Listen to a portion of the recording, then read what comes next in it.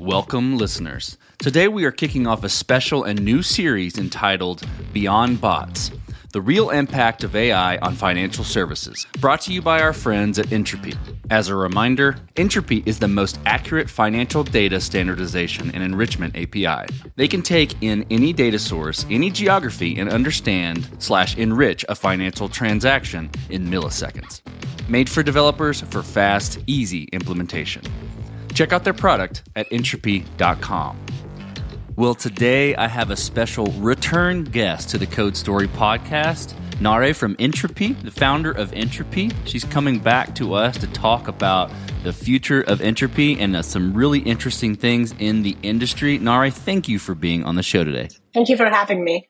Absolutely. Our audience loved my interview with you and talking about Ntropy. So really excited to dive in more now today. Before we get too far, though, remind the audience about what Ntropy does. In a nutshell, Ntropy is building what we call transaction intelligence. So we help businesses, this can be software companies or banks, financial institutions, fintechs, understand their customers via their transactions. We clean, categorize, enrich transaction data. And we've been doing this for the last 2.5 years. We believe that the information that lives in your transaction data on what you spend your money on is the biggest leverage to create better financial lives globally. Doing some really cool things at Ntropy. And, we've talked a little bit offline about some of the cool things. We're going to dive into those today. But before we do, I think we probably need to set some definitions here. So a term that comes into play when we talk about Ntropy is how you are using large language models. And for anyone in the audience that doesn't know what an LLM is, large language model, tell me what that is and give me a little bit of a foundational definition there.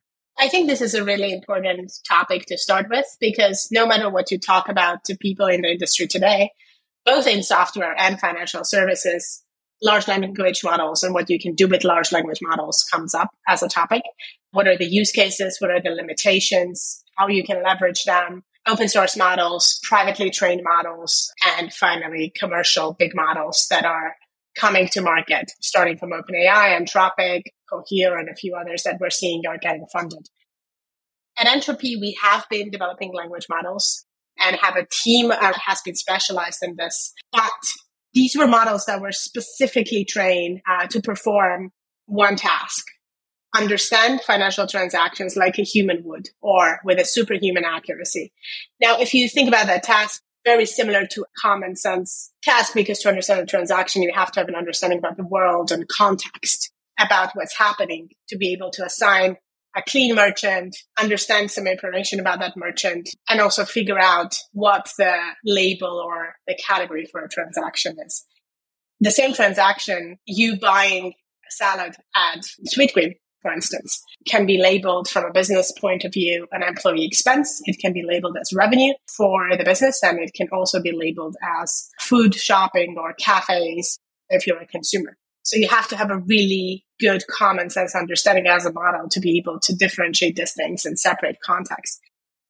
For large language models, I think what we are really, really excited, surprised as general consumers and technologists and anybody in the space really is, these are essentially deep learning techniques and architectures specifically for natural language processing that are trained on attention mechanisms and transformers. They have been around for ages. However, since the first paper, some time has passed. However, they've never been trained on so much data and at that big of a scale. That's why the performance that we're seeing today is way better than any of the pre-trained transformers we have seen before. A large language model, or the GPT variations of large language models that are the most popular right now, are essentially pre-trained transformer models on a humongous corpus of data. And what these companies who pre-trained them discovered is if you add more scale, if you add more GPUs, if you add more data, the intuition and the common sense of the model becomes way better. Now, what do they do and tasks that they can perform today? Essentially, the key thing they're trying to do is very simple. They try to predict the next word from previous words and from what they've been trained on. So often, a lot of people who are especially skeptical about this call them simple next token predictors. You cannot rely on them. These are not AGIs or artificial agents that have general intelligence. This is what you hear a lot. But then on the other hand, we hear that people are worried about what they can do and of them getting very intelligent. So yes, the technique is simple. They try to predict the next token, but because of the data that they've been trained on, they're very, very good at it. So they can generate human sounding text, and they can also analyze data sets within a certain context very, very well. Actually, if you ask GPT-4, you will get a fantastic definition of LLMs and what they're good at and what they're not good at, which demonstrates this capability of getting context and then being able to generate text by predicting the next word. That's super interesting. And you mentioned this several times in your description around the data that's being used. For Ntropy, what sort of data sets are your models pre-trained on? And honestly, like, how long does that take to really get to a point where you have a large language model that's trained? So we've been training internally for a while, small language models.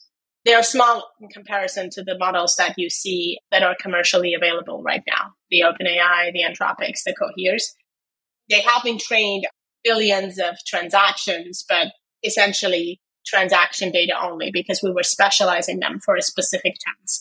What we're doing at Ntropy right now, and what we discovered when we got access to large language models and saw the capability, is that this scale and this human-like intuition almost is very, very useful, both for the specific task that we train small language models on, but also for tasks in financial services that go beyond that. So what can you do once you have a clean and categorized data? You can build insights on top of it. You can ask questions about the data. You can figure out outliers from that data using this analytics capability. So you can do many, many things. And there are many, many use cases. So we very, very quickly started to spend a lot of time adapting some of these models for the internal use case and tasks, or combining them with our current small language model stack, but also thinking beyond and what can be useful for our customers who are in the financial services space to use the models that are available commercially right now. This is super exciting. And, in doing this, you obviously gain a lot of, essentially a really smart machine, a really smart engine, but it costs, right? It costs to train these models to understand all these types of data, or this specific type of transaction data. So tell me about the cost of training it. Where does it factor into what you offer with Ntropy? Yeah, so it's super, super costly to train a language model on a vast corpus of data, especially the sizes that we're seeing with OpenAI and others. Our models were costly to train as well. I mean, we spent millions on this and acquired a lot of data to be able to do that.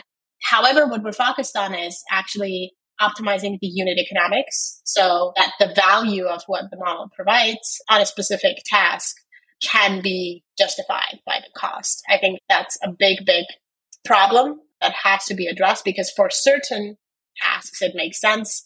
For others, if you're processing billions of transactions in real time, sending them to a model like GPT-4, for instance, does not make much sense, neither from a cost perspective or latency perspective.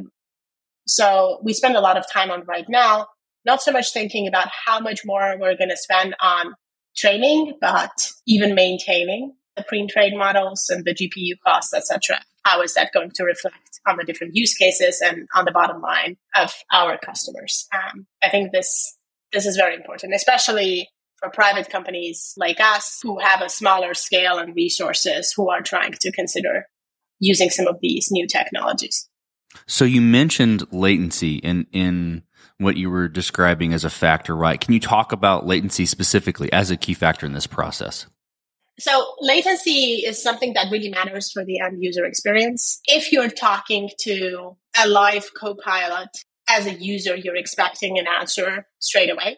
Straight away can be within a second or two, maybe a bit more if the users have the patience. If you are trying to authorize a transaction and figure out whether it's fraudulent or not, for instance, or get more information about the merchant to then pull that information into your decision engine to figure out whether it's fraudulent or not, then you have milliseconds, and sometimes under 500 milliseconds. So you cannot afford to use these models because of the restrictions on the latency side of things. And unfortunately, right now, we have these choices and trade-offs across the board. Are we optimizing for precision? Are we optimizing for latency? Are we optimizing for cost? And or privacy, how do we use these dials basically, and what makes sense for a specific use case? And I think companies who are figuring this out, either for an industry or broadly as infrastructure, at least in the next 5 to 10 years, are going to be quite valuable because these tools are necessary. Yeah, no doubt. And no doubt, Ntropy is going to be a key component into doing this in the future. And because you told me that you guys have been doing this since the beginning. There's a lot of hype around, like you said, the GPTs, the OpenAI stuff, all the things, right? But you've been doing it since the beginning. How does that fit into your approach? Connect that with what you are offering to your customers today. We set off to build language models to solve the problem of bad transaction data globally because we thought that was the most scalable approach. Back in the day, it was counterintuitive. Every bank, every neobank or solution provider would build more verticalized versions of this that would rely on rules, which means you can just do database lookups and follow some rules and get pretty good and rigid answers on most of the cases for these transactions, but constantly miss out on the long tail. So it was counterintuitive taking this path a couple of years ago, but we knew that if you want to solve it globally, which we were aiming to do, and for all sorts of use cases, from payments to lending, you have to have a human-like understanding. The only way to do that is building a language model. Right now, I think we realized that you can create a data network around financial data only and then train a model on that. And the model itself is a data network because you can constantly query it for data and information. Or you can also have one that is utilizing some of the knowledge from other data sets that are not financial services related, some of these pre-trained models. And the combination of those things is very powerful.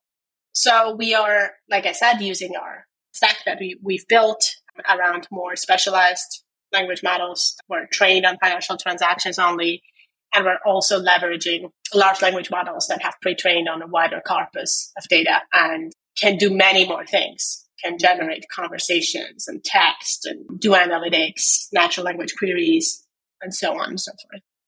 Okay, so in this space, what is the future looking like for Ntropy? And you've kind of, I could pick out the things that you've said in our conversation thus far to really put that together, but specifically as it relates to LLMs and financial services and fintech and, throughout all the buzzwords, right? What is the future for Ntropy in this space specifically?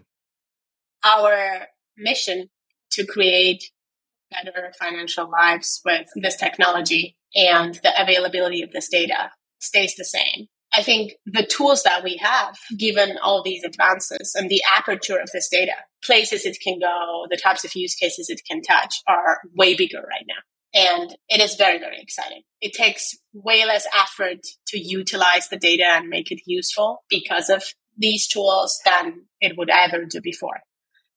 We think there needs to be, and there's a place for an infrastructure company leveraging this technology that is specifically focused on financial services, that has the intuition, the data sets, the expertise, the framework, and can basically go and solve these problems for this specific vertical use case that financial services are. And we think Ntropy is in a fantastic position to become that company for a few reasons. I already mentioned intuition. I think it's really, really underrated. People talk about prompt engineering the whole time and what this means, etc. But to build these models, to train them, to even benchmark them, which is very, very, tricky, you need to develop this intuition, and it takes time. And I would encourage everyone actually to spend more time with them, because you get better as you do, no matter if you're technical or not, depending on the tasks that you're trying to get done. So we have that. We have also assembled a top-class team who have been specialized in natural language processing and transformers for years, have been working on these problems. I would claim that we are one of the very few companies in the financial services who had such a big focus on the technical side to have these types of people on the team. And obviously data set. We have proprietary, super interesting, very valuable data set that affect all sorts of areas, from credit risk and underwriting to, call center management and customer success at banks, which are more back office costs, but really improve end user experience as well. So I think those key components we do have. We have the team, we have the time spent on the intuition, we have the data set. Yeah, we want to make the most out of it. And obviously to enable real products and experiences that are positive to people's lives, because this technology is fantastic. I think that sort of end impact, we are still waiting to see. It will take a bit of time, but things are moving quickly. And the productivity gains in numbers, we're still there to see. So we want to be a part of that. It's very exciting. I mean, on your website, you say, an average human takes 100 seconds to understand a financial transaction, where your API understands it in milliseconds. And I think it's a very correct way to illustrate the power of your platform. Can you talk about maybe how some current customers are using Ntropy today, and how your usage of early usage of LLMs and is impacting their platforms today? The top use case is lending and credit underwriting.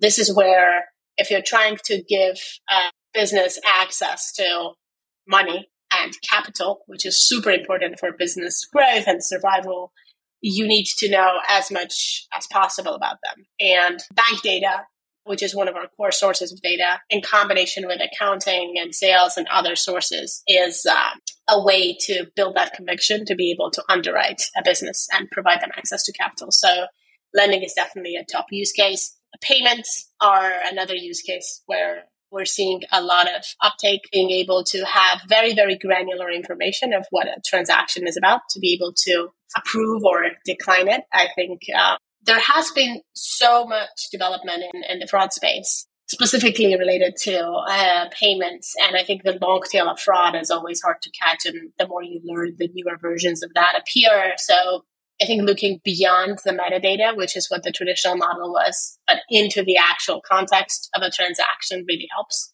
So we've seen that being quite popular. The third probably thing that we're seeing and how it's used is just in general improving the digital banking experience of end users, whether by showing them exactly where they have been shopping and how, and then developing insights on their spend patterns. We're actually about to release and open source a financial advisor that's been created in combination with our enrichment API plus leveraging GPT-4 for queries. And it's just the perfect example how you can use better data and you can use this text generation or insights to create co-pilots for everyday person who cannot afford to have a private advisor.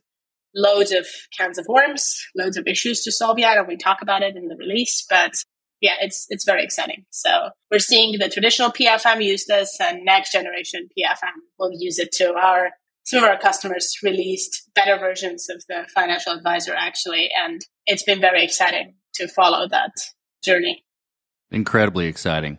Well, it's been really great chatting with you, Naré, about Ntropy and your use of language models. I think it's not only super interesting in how, latency and cost of training these models factor into how you're doing things. And again, language models, small and large, but also the impact of what you're building and the impact on the space, and giving this sort of financial transaction, enrichment, and so much more at the fingertips of developers. It's really fascinating. I really appreciate you being on the show and explaining all of this. Thank you for having me. I am geeking out on this conversation with Naré. Language models, large and small, are powerful tools to take a lot of data and make sense of it. The team at Ntropy has been doing it since the beginning of their inception and taking deep learning beyond the chatbot hype of today. As a reminder, you can learn more about Ntropy and get started enriching your fintech transactions today by visiting ntropy.com and clicking Start Building. And thanks again for listening.